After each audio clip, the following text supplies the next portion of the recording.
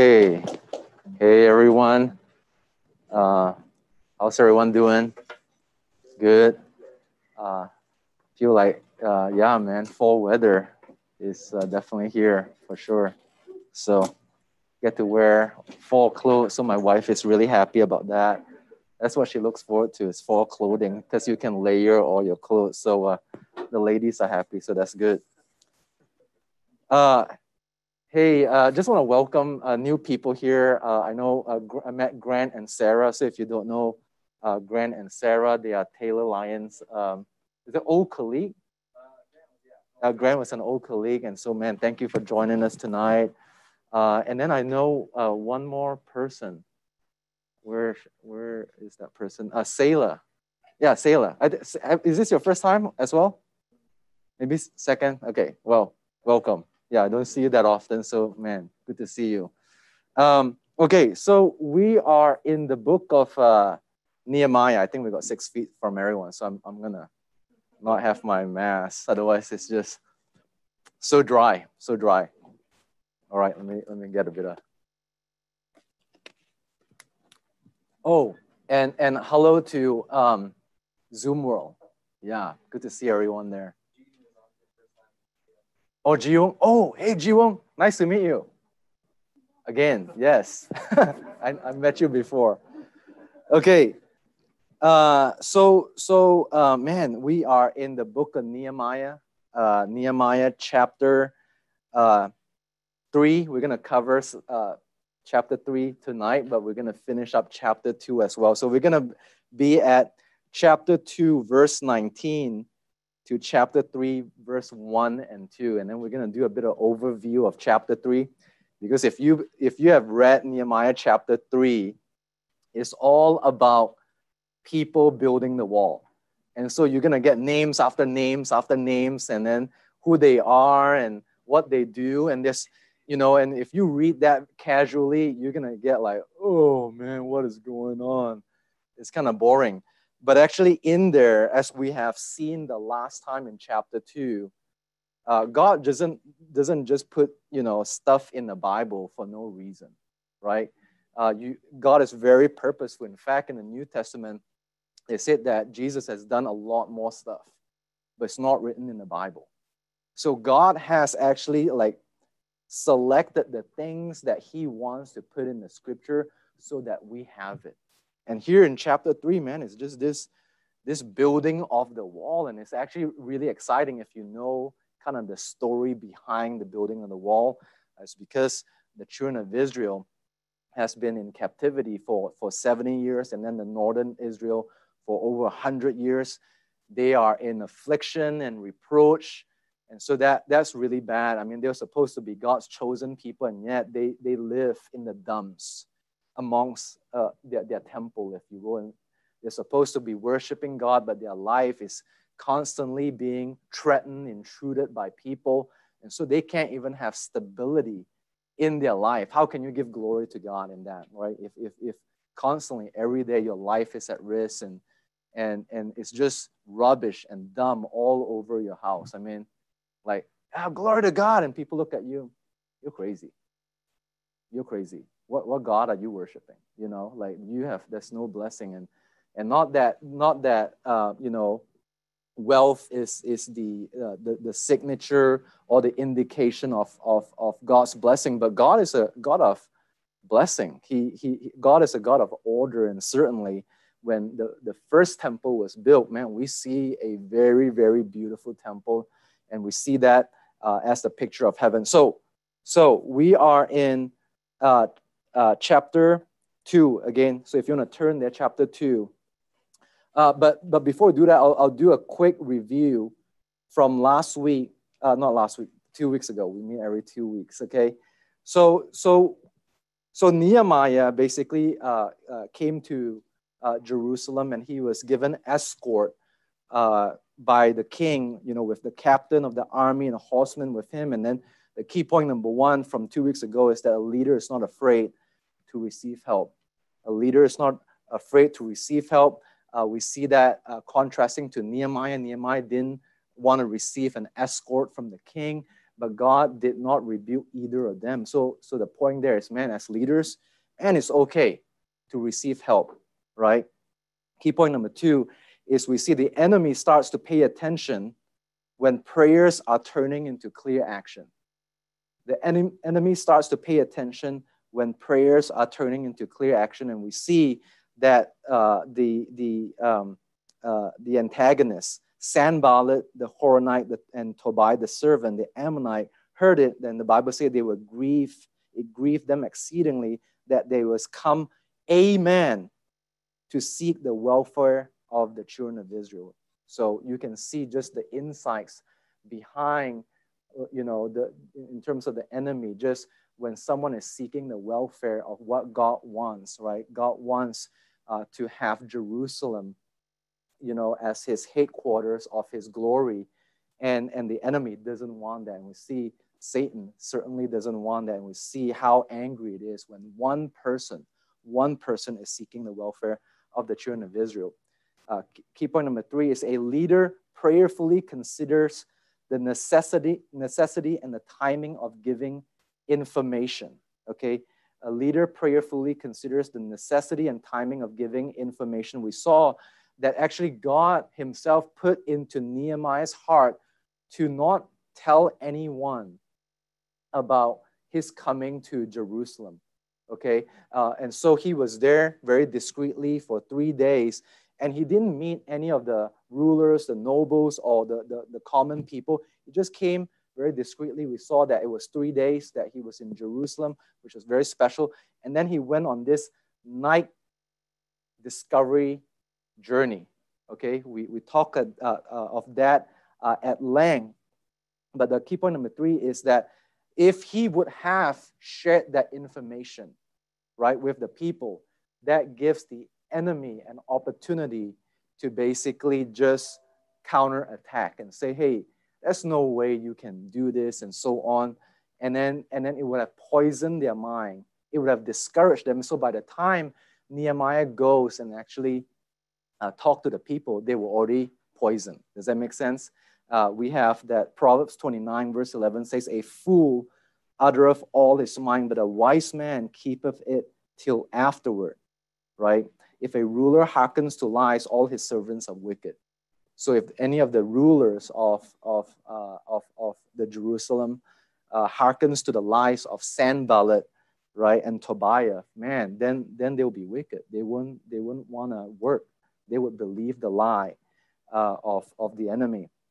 And then key point number 4, leaders find out the root issue before proceeding to give a prescription. Leaders find out the root issue before proceeding to give a prescription. And we saw that through the picture that Nehemiah took in this discovery trip. I mean, it was just like, you can't make that up. I mean, the journey in which he takes is just very, very clear. And we saw the valley gate. He went through the valley gate, the dragon well, the fountain gate, the rubbish dung gate, Jerusalem wall, and all that. We don't have time to go through all that.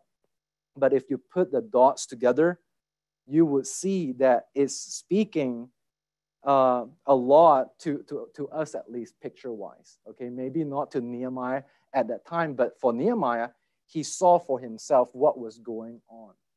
What was going on? What was the state of Jerusalem? Because he heard it from Hanani, but he haven't actually seen it.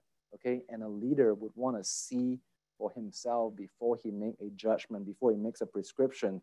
So we saw in the root issue that's inspirational, applicable to us. Okay, in the trials of their life, the dragon has become their well. See, this is the only mention in Scripture about the dragon well. Very interesting. When they are in affliction and reproach, okay, the dragon well has become their well of life, which is idols, basically. And their life is full of rubbish and filth. And we saw that in that discovery. It was so full, it covered the fountain gate and the king's pool, okay, to the point where the horse can't even get through. So he has to kind of come down from his horse, and whether he crawl or walk, we don't know. But it was so full of rubbish, and that was a picture that it has completely covered the access to, the fountain, the water, which is a picture of what? The Holy Spirit. The Holy Spirit for us. So as a result, right, they have no peace in their life. They have no peace in their life, which is the Jerusalem wall was broken, and then they have lost their way. Okay, so that's where we was key point number 4. And then the last one, key point number 5, as review, is now that Nehemiah went and discovered the Jerusalem walls himself. Okay, he saw what's going on. God says, hey, be discreet. Go take a look at it yourself. Okay, I'm going to show you something. Okay, and then he went after that to talk to the people. And we see in verse 16 in chapter 2 that he went and talked to the rulers, the Jews, the priests, the nobles, and so on. Okay, and then he gave them the charge that the hand of God, right, is with him. And so key point number 5 is someone out there is waiting for our faith and testimony to jumpstart their restoration. Someone out there is waiting for our faith and testimony to jumpstart their restoration. We saw that in Nehemiah, right? His testimony of faith was powerful. He was a man of vision. He was a man of prayer. We saw he waited on the Lord for 4 months, and God gave him the desires of his heart. Okay, so now we are in verse 19. Okay, verse 19. So this is right after verse 19. Let's pray, and then I'll jump into verse 19. Father, I thank you so much, Lord, for who you are. Lord, you are a God that restores lives. You're in the business of restoration. And Lord, we know that the world is broken. In the lost world, Lord, there is just no capacity to be righteous. Lord, they can conjure up righteousness, but there is no true righteousness. And we know that to be the same for us. We need your grace. Lord, we have things in our life, Lord, that needs to be restored. And I pray, Lord, that you use Nehemiah, Lord, to provoke this. Lord, to have a life that gives you glory. In Jesus' name, amen. Okay, so tonight I'm going to primarily look at the leadership principles that I can draw from Nehemiah chapter 2. Okay, leadership principles I can draw from Nehemiah chapter 2 and the overview of chapter 3. So as soon as Nehemiah, okay, is charging the people to say, let's rise up and build, right? The people strengthen their hands for this good work. And then the very next thing in verse 19, okay, we see this. Verse 19 says, but when Sanballat, the Horonite, and Tobiah, the servant, the Ammonite, and Gershom, the Arabian, heard it, they laughed us to scorn and despised us and said, what is this thing that ye do? Will ye rebel against the king? Okay, so this is the antagonist that we saw back in verse 10. But this time there was one more person, right? Before it was just Sanballat and Tobiah, and now you got one more person, and that person is Gershom, the Arabian. Okay, you can look into that. His name is very interesting, that his name, Gershom, means rain. And then in chapter 6 and verse 6, his name is called Gashmu, which means cook, you know. So very interesting. I don't know what you may make out of that, you know, maybe cooking up a storm, right? Causing problem. I don't know. But this was certainly a first attack, right, of the antagonist, the enemy. They laugh the people to scorn and despise them, the Bible say, right? And then they question, right? They question this initiative with two things. It says, what is this thing that ye do? What is this thing that ye do? The enemies was questioning that. What is this thing that ye do? Right? The idea here is you can't possibly do this. You can't possibly do this. You've been in this state for 92 years. Okay? You've been in affliction and reproach for so long. Man, you think you're just going to change that? Does that sound familiar? Right? Just the naysayers sometimes in our own spirit, right? Remember the walls that are broken is when our own spirit is dictating to us what we are in the old identity, not the new identity, right? And here it's just saying, man, how can you possibly change? How can you possibly change? And then look at our life. The enemy always wants to point us to our old identity, to our past. That's correct. To our past, like, man, you've been living like that your whole life. Oh, how are you going to do this? The problem is just too overwhelming. Your problems has been so big, you can't do anything about it. That's what the enemy does. We see that picture and we see that spirit, right, within the flesh, within the system, within, the spiritual world. It's still there, right? It's putting doubt basically in your mind. You can't do it. You can't follow God. You can't follow God. Your sin is too much. Your flesh is just too much. You can't do that. Does that make sense? And that's what they're trying to do here. What is this thing that you would do? Okay. And then number 2, it says, will ye rebel against the king? Will ye rebel against the king? Now they are trying to question their authority. Now they're trying to question their authority. Like, in what authority are you doing this? Now we know from the text that King Artaxerxes already given authority to rebuild the place now, but it's also still hearsay from Nehemiah. The people can still choose, like, well, what if the king changed his mind and then he thinks this is treason, right? And so on. I mean, people will believe that, right? You see that? He's trying to put fear into them, right? Saying, in what authority are you doing this, right? Trying to put fear in the people that wants to do the work of the Lord, okay? So inspirationally, like even in Vietnam, right? We went to Vietnam to evangelize, to disciple. Guess what? You're not supposed to evangelize, right? You're not supposed to evangelize, but we do. We do evangelize because, man, we have been given the authority by our King to evangelize. And so we do, and we do it in a very discreetly way. We don't come with a megaphone and, do that on the street, but we do that in a very discreetly way, and we pray and ask God, and God has protected us from that, right? There's room for that. And so God certainly gives us authority to evangelize, because the Bible says, should we follow men, right? Or follow God? Man, for us, man, we want to follow God and not to be fearful all the time, because there is a cost. There is a cost. There's some parts of the world where you can't do a lot of things. You don't have the liberty to open your Bible and preach and so on. But you know what? We're still called to go, right? So the fear is actually real, if you will. But we shouldn't be fearful. And that's what the enemy wants to do. That's what the enemy wants to do. Okay? So when we start to get excited about the things of God, just like these people, they said, man, we're ready to work. We're ready to go, right? Know that the enemy, okay, which include our flesh, many times that's our biggest enemy, is ourselves. Okay, the world and the devil will always seek to put doubt and fear in our mind. Doubt and fear in your mind, okay? Now, verse 20 says, then answer I, Nehemiah, them, and said unto them, the God of heaven, he will prosper us. Therefore, we, his servants, will arise and build.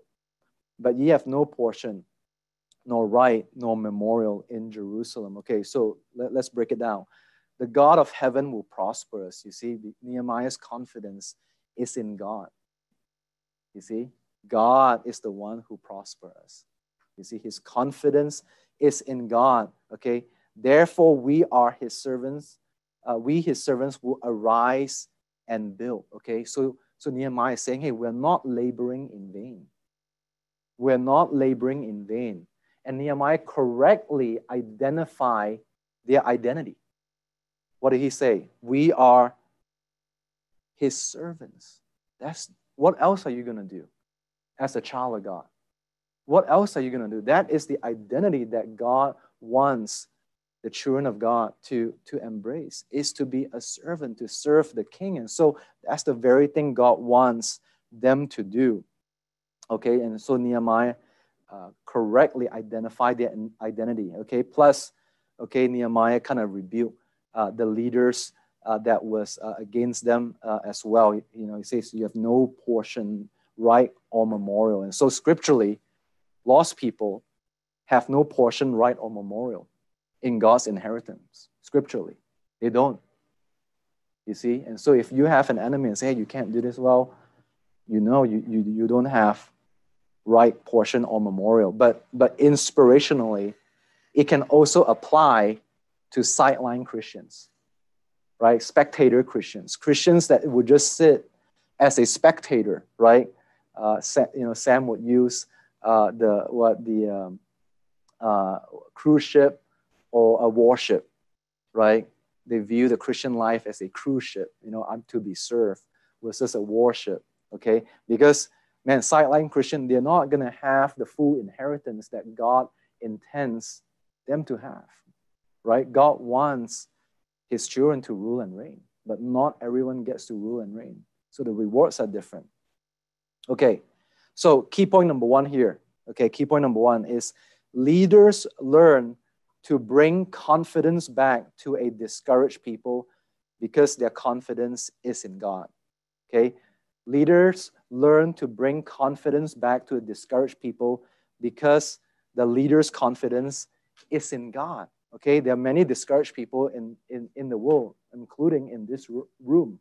And we need people, we need leaders to be encouraging, to bring confidence back, right, to a discouraged people because my confidence is in God, right? And we see that in the New Testament. We see even Paul did that when he was persecuted. Paul did that even when he was persecuted. Philippians chapter 1, you don't have to turn there. Yeah, it says, but I would ye should understand, brethren, that the things which happen unto me have fallen out rather unto the furtherance of the gospel, so that my bonds in Christ are manifest in all the palace and in all other places, and many of the brethren in the Lord waxing confident by my bond, okay, are much more bold to speak the word without fear. You see that? Even Paul does that, okay, even in persecution. Say, hey, you know what? I'm just going to go, right? If I die, I die. If I get persecuted, I get persecuted. But the reason behind that is so that the people of God can have more confidence to boldly proclaim the gospel. You know, we need people like that. That's what the world needs, right? Is someone who has given their life to Christ in that way. In the context of Bible study, okay? So Bible studies, if you're in a Bible studies cannot be full of discouragement and naysayers, okay? I haven't visited all the Bible studies in FOI, okay, or Kaya, okay? But man, there are Bible studies sometimes, man, there's low energy. You come and it's just low energy. It can't be like that, right? It can't be full of discouragement. Oh man, again, man, if we want to talk about problems, man, I think we can talk all night about problems, right? But here we see, man, God's like, hey, man, I have given you victory. I have given you victory.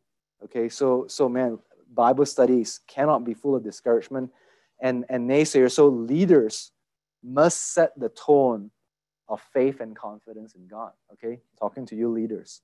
Okay, leaders must set the tone and confidence of God in your Bible study. Do a song, right?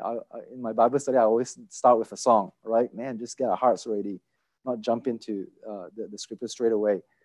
Have a time of prayer, right? Maybe a time of testimonies, and I'm really looking forward to more and more of the testimonies, because what we talked about in a Bible study is like, hey, we're not here just to have more knowledge of God.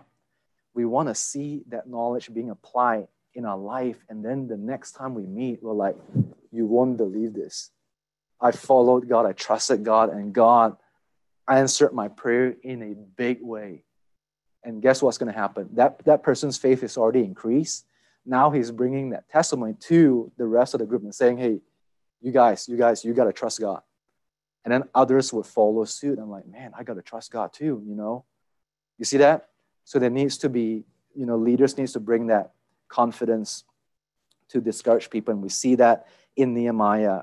He even reproved the people. Now we're gonna jump into chapter 3. Chapter 3 overview. I'm gonna get a few points of leadership from chapter 3. So we're not going to look at verse by verse so much. I mean, other than I'm going to jump into verse 1 and 2 if we have time to look at only one of the gates.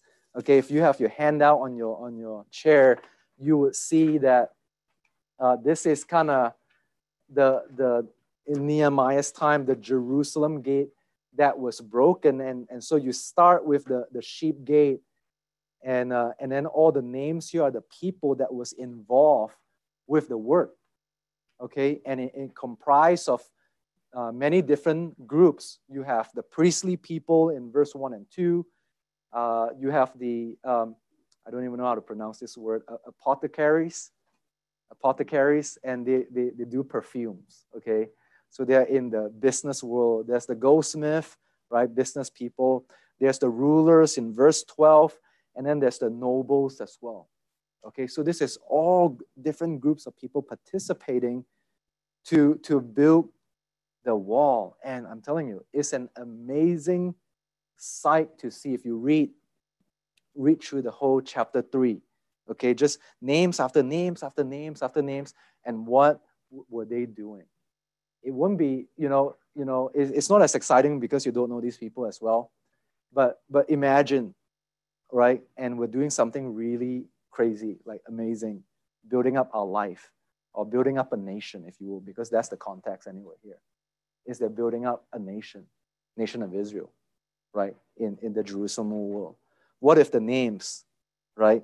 Then Blake Sidebottom, the high priest, and they built it, with his brethren, the priest, and they built it the sheep and they sanctify it, right? And next unto him, is Larry Wynn, right? And so on and so on. If you like imagine that, like, okay, what if, God is recording our life. Imagine if you were waiting to hear your name, you'd be like, oh, that gate, oh, I can't wait.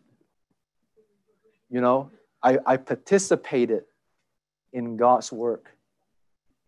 You know how big deal is that? You'll be looking for your name. Oh, yeah. Hey, I was part of that group. You know what I'm saying? But you never think of it. Why did God just put all the names down? Like just to bore us, to put us to sleep? No, because it was important. The people that participated in God's work were remembered. You see, this is not going to be forgotten. This is forever inked in God's word, and God's word is going to be eternal. Okay, so how did this happen? Like everyone participated. Everyone participated except actually there's actually an exception. We'll go to there later on. There's one exception, but majority of the people accepted. How did this happen? Okay, we don't have a whole lot of details, but it's very implicit in the text that Nehemiah was leading the charge. There was leadership. Okay, there was leadership here because for 90 plus years, nothing has changed. Same old. For 90 plus years, Nehemiah came to the scene, right? Had the hand of God on him, was able to inspire people for the work of the Lord. Okay, so key point number 2 is leader must inspire people for the work of the Lord. Leaders must inspire people for the work of the Lord. How many of you have watched Braveheart? Braveheart, man, probably one of my favorite movie. Every time I watch that movie, I tear up because it's just so powerful. It's just so powerful to me. Okay, and he gives this speech, right? He says, "Run," and I can do it.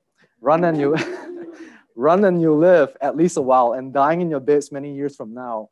Would you be willing to trade all the days from this day to that, from this day, for one chance, just one chance to come back here and tell our enemies that they may take our life, but they'll never take away our freedom? And then everyone's like, rah! That's it, man. That's it. What was going on? What was going on? It was a purpose, a cause that's beyond them.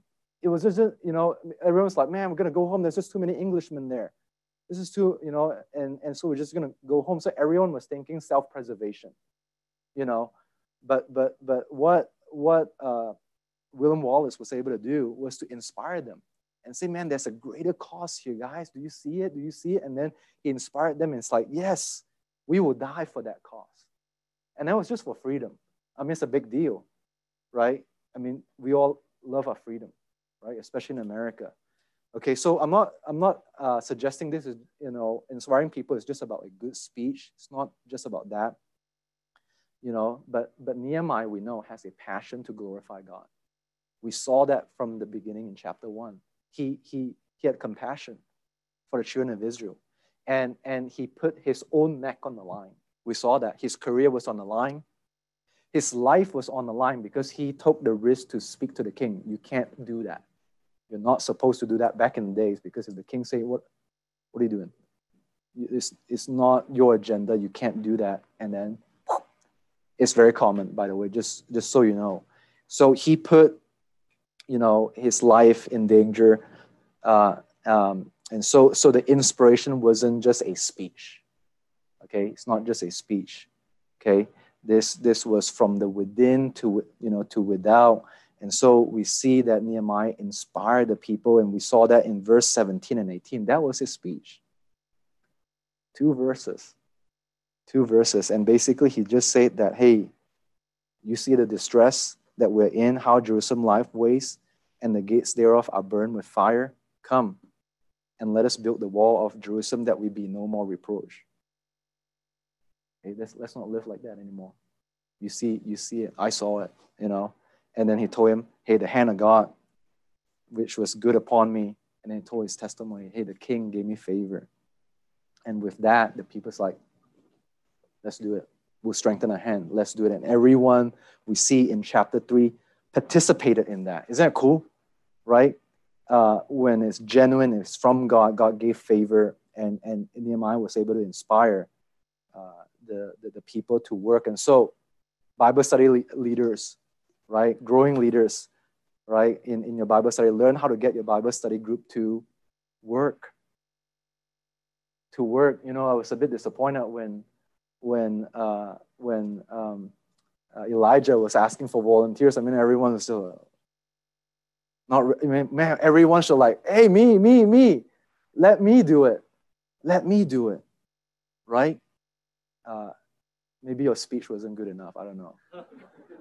I don't know. You gotta practice more on that speech or something. Freedom, fight for the something, right? But man, we gotta learn how to get everyone to work, because remembering that we have a greater cause.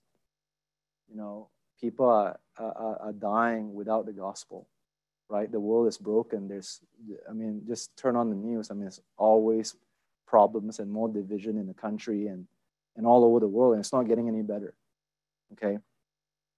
And so as a ministry, we're gonna continue to present new opportunities, like events like this and different things, to make foolproof for the ministry, and that requires work. Okay, and it should be a privilege.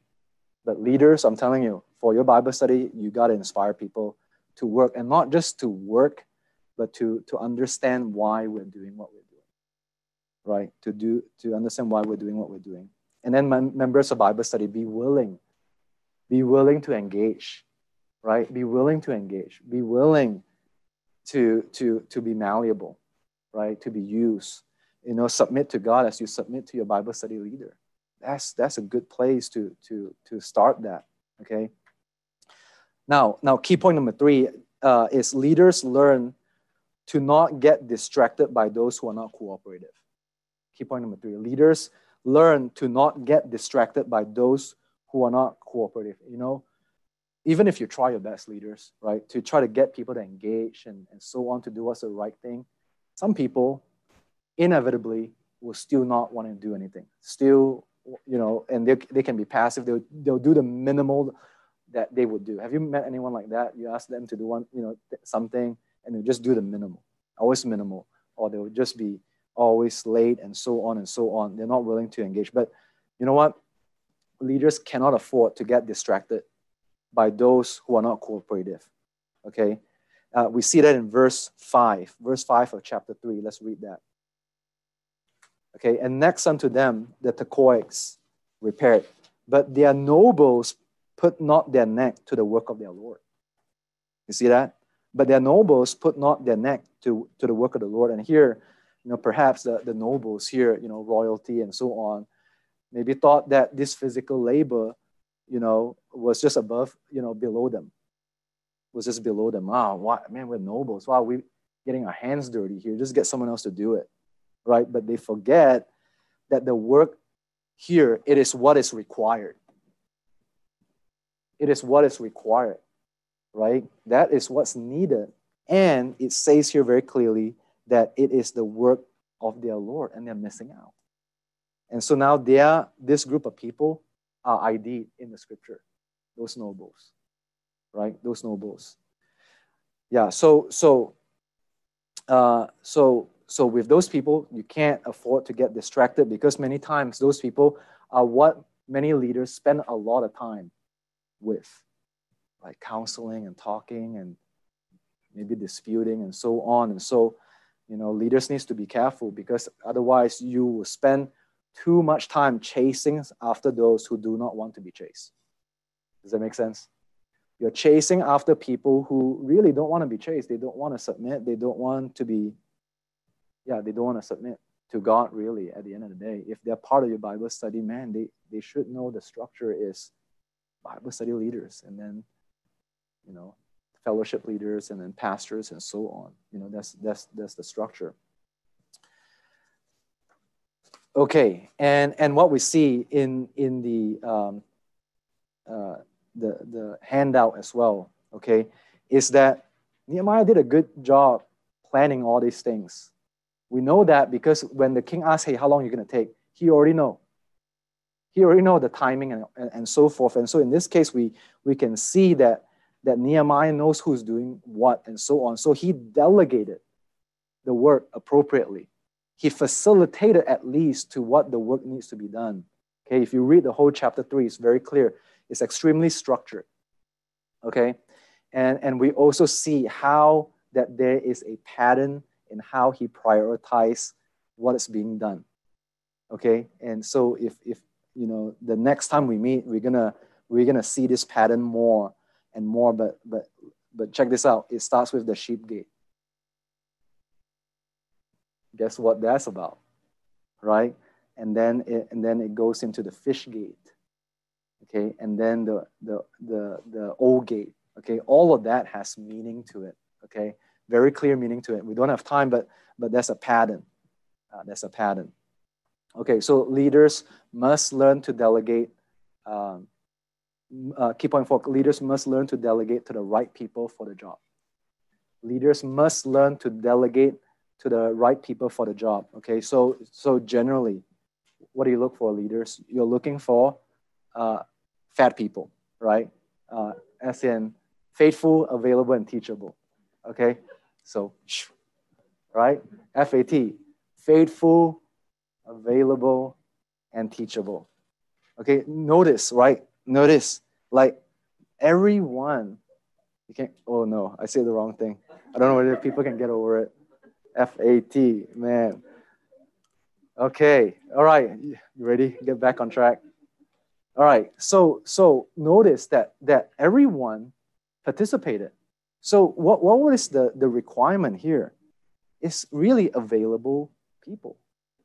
Like, hey, am I qualified? Man, if you're available, you're qualified. That's what these people did. I mean, they made themselves available. They're qualified to do the work of the Lord. Isn't that amazing? And leaders, as you delegate, sometimes it's a trial and error. It's a trial and error because you don't know whether the person will actually be a good fit for that position. But you take a risk, okay? And normally there's a gap between like what they qualify and then you give them that opportunity, right? And you hear that from Pastor Brandon and to myself and to Dan. I mean, we all say the same thing, like, man, why would you promote me to an elder, back in 2012 and so on? Man, you saw something in me, right? The leaders are able to see something in a person. And then, you know what? As God given grace to the leaders continue to give grace to other people. Does that make sense?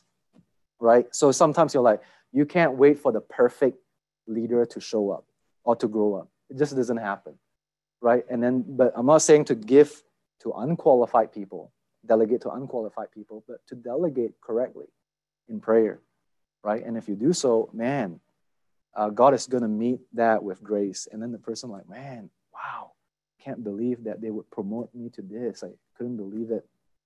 And the person would be thankful to God, you know. And then sometimes sometimes you can't delegate and you just have to do it. You know, leaders need to know that. Sometimes you just can't delegate. You just have to do it because there's no one else that can do it. Okay, case in point, I went to London. There was no praise leader. So I did praise for 5 years in London. Okay, when Kaya was started, there was no praise leader. So guess who did it? Me, you know, for 5 years. Okay, not the most gifted musician or anything, but you know what? You just do it because you're the only available person, right? And so then when Blade came to the scene, you know, not that I need to teach him musically, but teach him in terms of character qualities and so on, and encourage him. And then he took over the work in Kaya. And then after Blade was Uriah, you know, and so on. So sometimes you just have to fill in the gaps before someone can come in. So don't be discouraged that you have to delegate everything. Okay, key point number 5, leaders must oversee the work. Leaders must oversee the work. And so verse 20 in chapter 3, if you can get eyes on that. Verse 20, it says, after him, Baruch, the son of Zabai, earnestly repaired the other piece from the turning of the wall unto the door of the house of Eliashib, the high priest. Okay, if you look at all the other verses in this chapter, you won't see much adjective on there. This is the one that you have. Man, Baruch must have done really good at this other piece.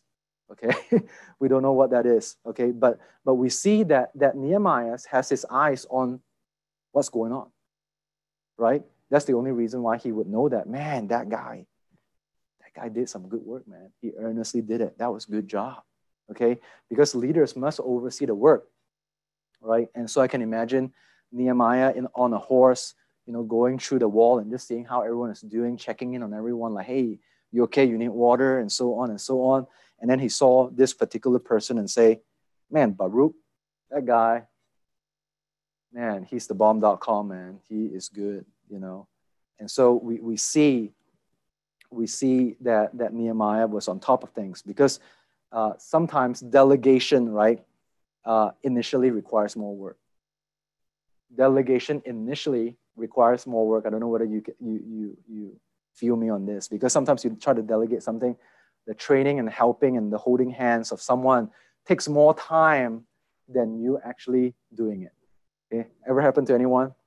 Oh my, yeah, so many times, right? So you hear me, but that is an important aspect of transition. Okay, now I also see leaders, and sometimes it's very tempting for leaders, right, to delegate as a way to just dump the work on someone else. Have you seen that before? Right, you see that all the time, you know, at work. It's like, oh man, I just want to dump all the stuff that is just tedious and that people hate to do and just give it to someone else. That's not good delegation. Okay, in general, at least in the ministry, right? Okay, there's a hierarchy in the corporate world, so maybe the newcomers can get that. I can see that. But in the ministry, if our work is a work of discipleship, what are we supposed to do? Evangelize and disciple. Then we can't miss this part of actually discipling someone in a particular thing, whatever that thing is, right? Whether it's video, whether it's chairs, whatever it is, we got to use that opportunity to pass on that discipleship aspect. And hey, man, this is how you do it, and this is how you do it well. You know, back in London when I was working in the corporate world, we were, man, just really pampered. We have a lot of secretaries that help us in a lot of the mundane stuff. But I always noticed that there was always one secretary that does it to like so well, you know, so well, where the rest is like, oh, where's your stuff? Oh, it's in the copy machine. Go get it. You know, but that person come in with the stuff that you asked, and it was clip, and then there is post-it note on that, and this is what it is, and da-da-da-da-da. You're like, wow, you know. I don't know why I mentioned that. But just like that person has been trained well. You know, if you want someone like, man, I want that person to be training other people, because that's very, very helpful. Okay, so so delegation requires a lot of hand holding, overseeing initially, but with the right person and investment, it will pay off in the long run, right? That DNA is going to pass down, and delegation is a tricky thing. We talked about that already, a bit about you know, giving grace, but it's a tricky thing, because you want to balance between choosing the right person, getting the work being done well, and then overseeing. Okay, and overseeing, and some people can see overseeing as micromanaging, right? Micromanaging is not good, but initially you might have to hold hands. You have to micromanage in the beginning, right? But as a person gets it, man, let it go. Let it go, but you want to pass on that DNA. So leaders must oversee the work. It's part of the work of discipleship and part of the work being done well. And Nehemiah was certainly a leader who wants the job, you know, to get done well. Okay, so those are, oh, there's one more. There's one more. Okay, so now we are going to jump actually on the chapter 3, verse 1 and 2. Okay, we're now going to jump in verse 1 and 2. Okay, so we're going to look at the first group of people performing the work of building the wall, and we see this is the priestly people. Priestly people. And so let's read these two verses, and that's going to be the main verses that we're going to cover, and then we'll close. Okay, then Eliashib, the high priest, rose up with his brethren, the priests, and they built the sheep gate. They sanctified it and set up the doors of it, even unto the tower of Mia. They sanctified it unto the tower of Hananiel. And next unto him built the men of Jericho, and next to them built Zaccur, the son of Imri. Okay, so first thing, we see these are priestly people doing the work. Now, back in the days, maybe not so much in these days, but priestly people are people of high status. Back in the days, and slowly diminish in our modern world, you know. But back in the days, they are high status people, and yet they weren't afraid to get their hands dirty. They were the first group of people that Nehemiah penciled down and say, man, these people did that. Okay. And so key point number 6 is leaders should be the first to model hard work to other people. Okay. Leaders should be the first to model hard work to other people. Okay, that's what Nehemiah did. Not Nehemiah, but the priestly people did here, which is really cool. And we saw another priestly group in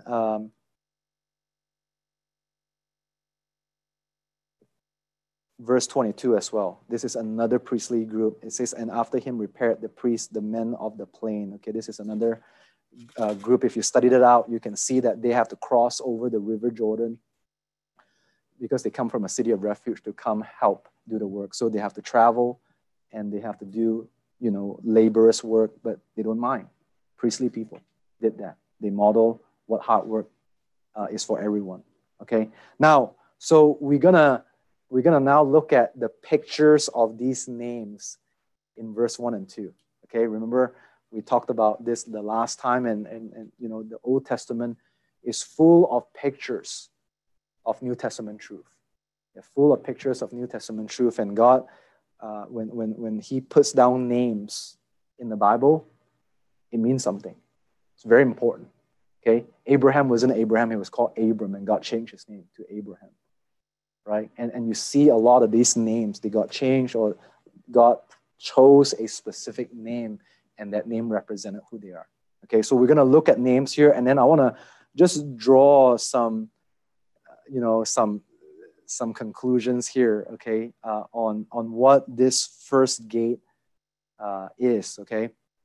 Okay, so let's look at the word Eliashib, okay, Eliashib, okay. If you look at that word and you study it, Eliashib means God of conversion. God of conversion.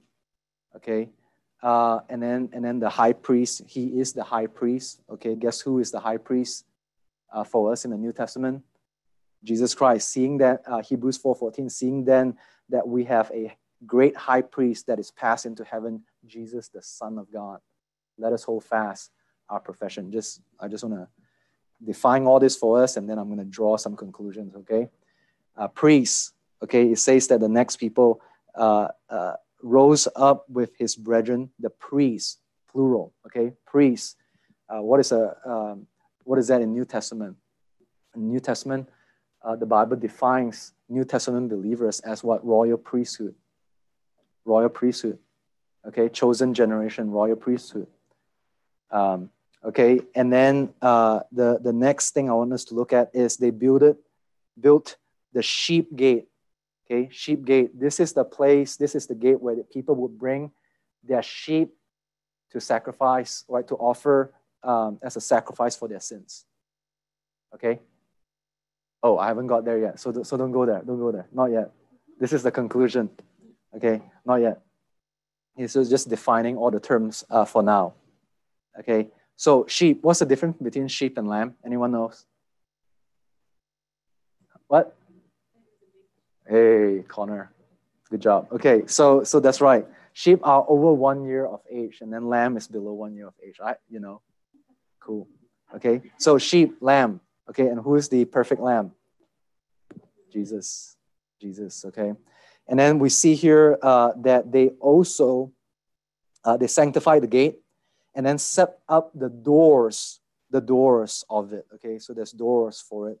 And guess what? Revelation chapter 3, verse 20 says, "Behold, I stand at the door and knock.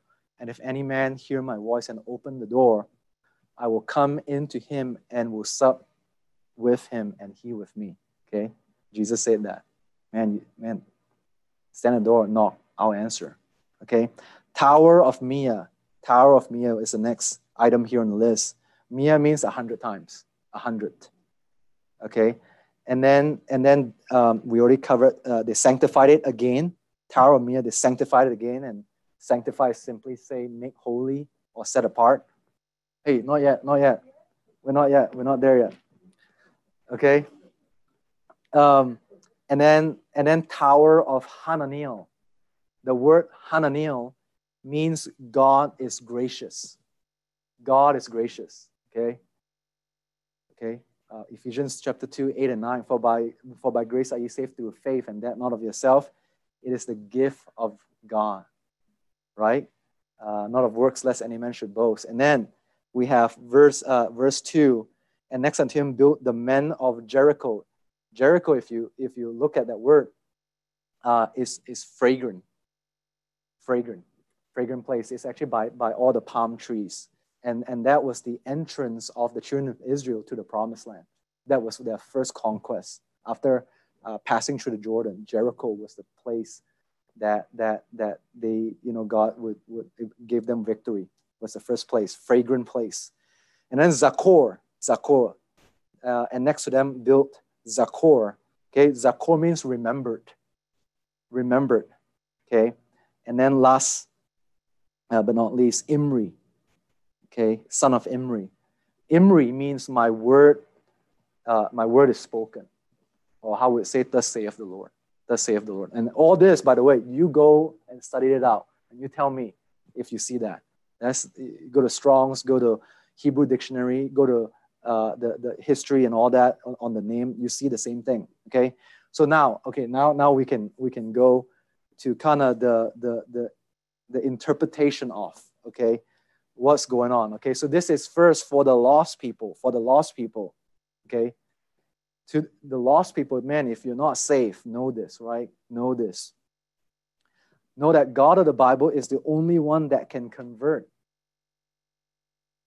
He's the only one that can convert, and that's Eliashib. He's the high priest, right? He's the only one that can transform us into a new creature.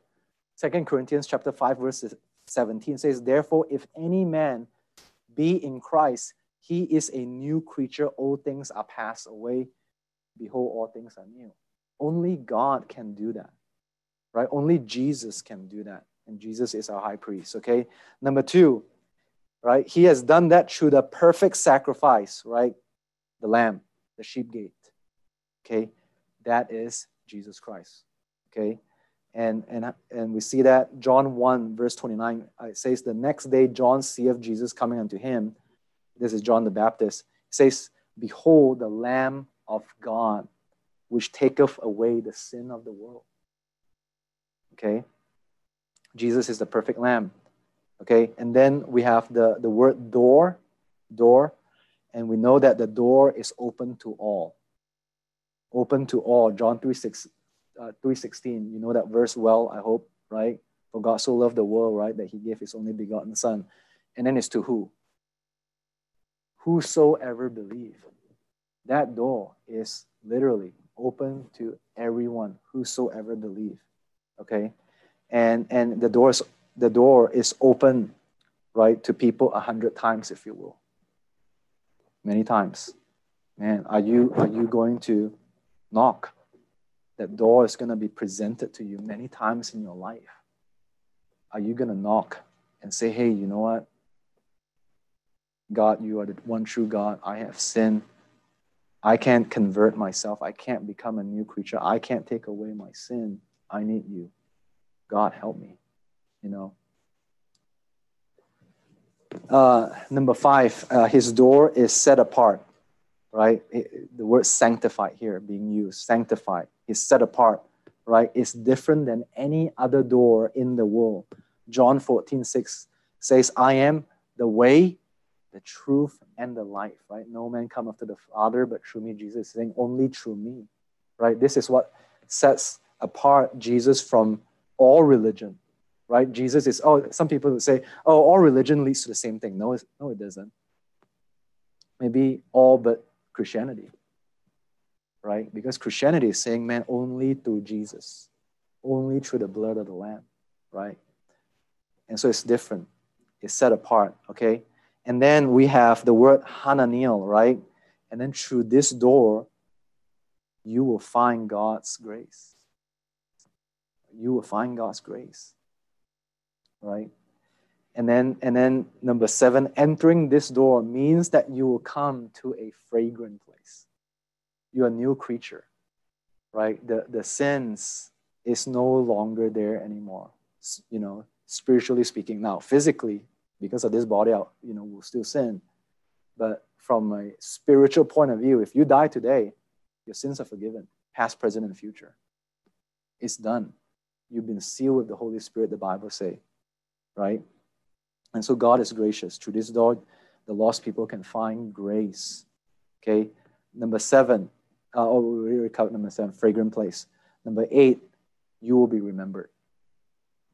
You will be remembered, and that is from the word zakor, remembered. You'll be remembered. Okay? Your name is going to be recorded in the book of life. You'll be remembered because my word is spoken.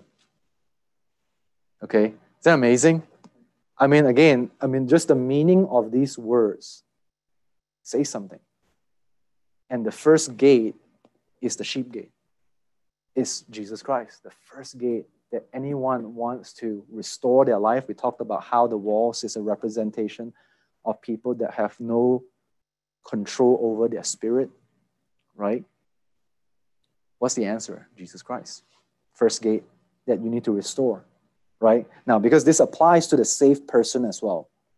This applies to the saved person because, biblically, contextually, this is the children of Israel. It's supposed to be God's people. So let's look at how does this apply to the saved people, building up their wall, if you will, okay? And then we'll close, okay?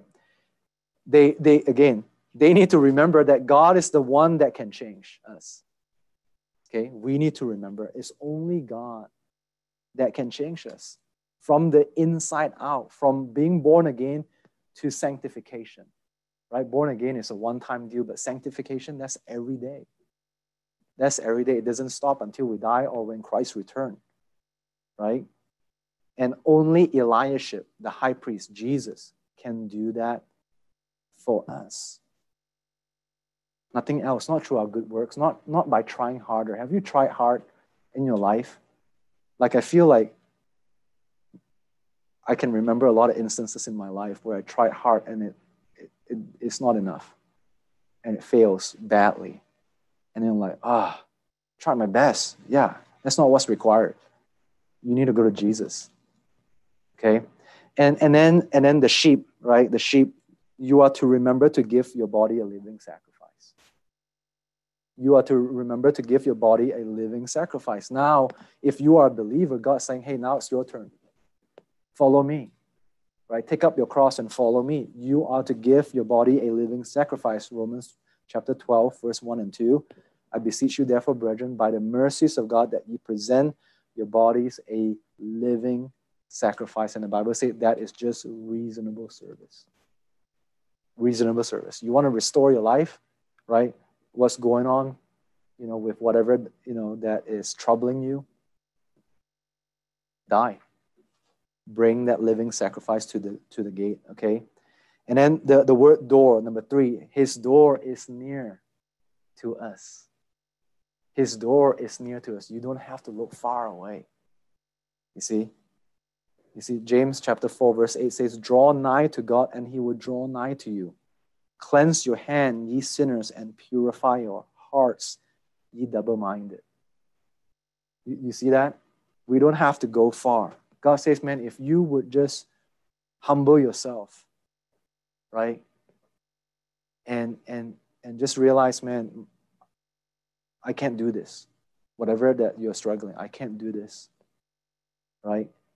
And you draw nigh to God as a result of that repentant spirit. God says, I'll draw nigh to you, right? And then number 4, the door is holy, right? The door is holy, it's sanctified. And entering through it, you'll find that God is gracious again.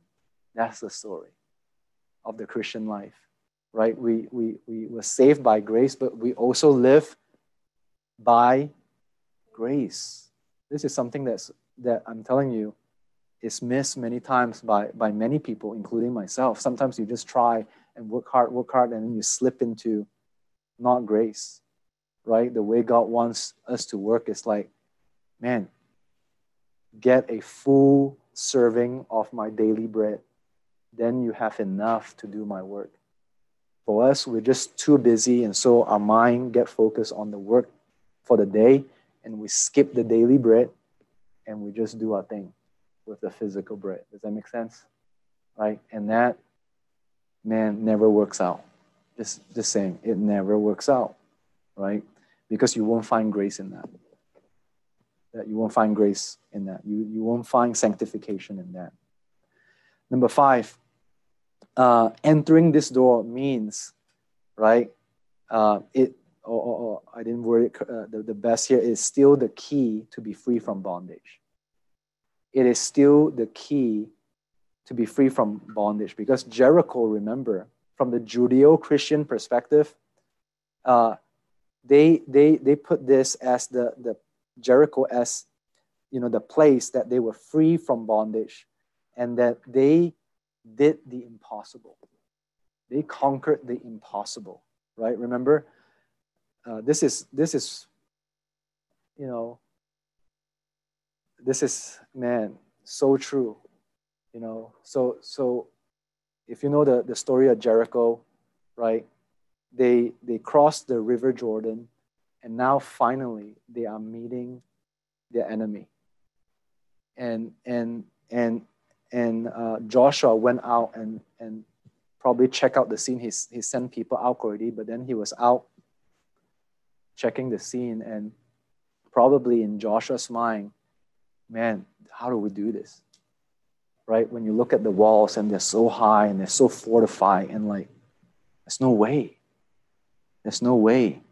And sometimes when we look at our own strongholds, right, our own spirit, if you will, man, they are like mountains. They're like fortified castles in our life. They like, man, I can't do this. Have you ever been there? Right? Like, man, it's too big. It's so overwhelming. And I want to encourage you tonight, okay, by that story in Joshua, where he went through this door. Okay. Joshua chapter 5, verse 13, and it came to pass when Joshua was by Jericho that he lifted up his eyes and looked, and behold, there stood a man over against him with his sword drawn in his hand. And Joshua went unto him and said unto him, Art thou for us or for our adversaries? Are you for me or for the enemy? And this person said, Nay, but as captain of the host of the Lord am I now come. If you study that out, who is that? Okay. And Joshua fell on his face. Okay. No, you see every instance people fell on their face is God. Because if it's angels, they say, oh, bro, don't do that. I'm not God. Right? But in this case, this captain of the host has no problem receiving worship. Worship is due to God only. Captain of the host. Like, he says, I will fight for you. Right? But Joshua fell on his face to the earth and did worship and said unto him, What saith my Lord unto his servant? And the captain of the Lord of the host said unto Joshua, Loose thy shoe from off thy foot, for the place whereon thou standest is holy. And Joshua did so. Does that sound familiar to you, like Moses? Right, man, take off your shoe, man. This is holy place. You're in a holy place right now. And Joshua chapter 6, verse 1, it says, Now Jericho was straitly shut up because of the children of Israel. None went out and none came in. And the Lord said unto Joshua, See, I've given into thine hand Jericho and the king thereof and the mighty men of valor. And they got great warriors in Jericho. But God says, I've given you. And the way that God did it, you know the story, it's just march around with your trumpets. Okay, and then 7 days, you do 7 times, and the priest will blow the trumpet, and the whole thing will fall down. So, man, I want to encourage you to go through this door, right? Go through this door and come to the same place as Joshua did, right, in your life. Stop fighting, Stop trying to do harder, right? Stop doing things your own way, right? Come through Jesus. Come through Jesus and say, God, man, I'm not for me. I'm not for the enemy. I'm with God, and I just need to worship you. I needed this so much because sometimes I can work and then I forget, man, who am I working for?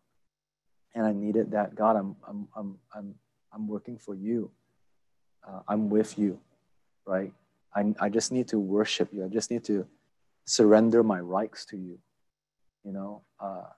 I don't need to be right. I need to be right with you, right? And that means that there are certain things that I need to do in a specific way and how I interact with people and so on and so on, right? But many times we fight the wrong battles, right? And then we're like, man, what's going on? What's going on? We need to repent, right? We need to enter the door because that door where Jesus is standing is still the key to be free from any bondage that you have, any stronghold that you may have in your life, any past PTSD or whatever that you have gone through in your life, right? God is big enough. God is big enough. There's no condemnation in those that are following Jesus, right? There's no condemnation. And then finally we have Zakor, right? Because God is going to remember you. Not only God is going to remember you, God is going to be with you always, even unto the end of the world, right? Matthew 28. Why? Because Imri, God has spoken.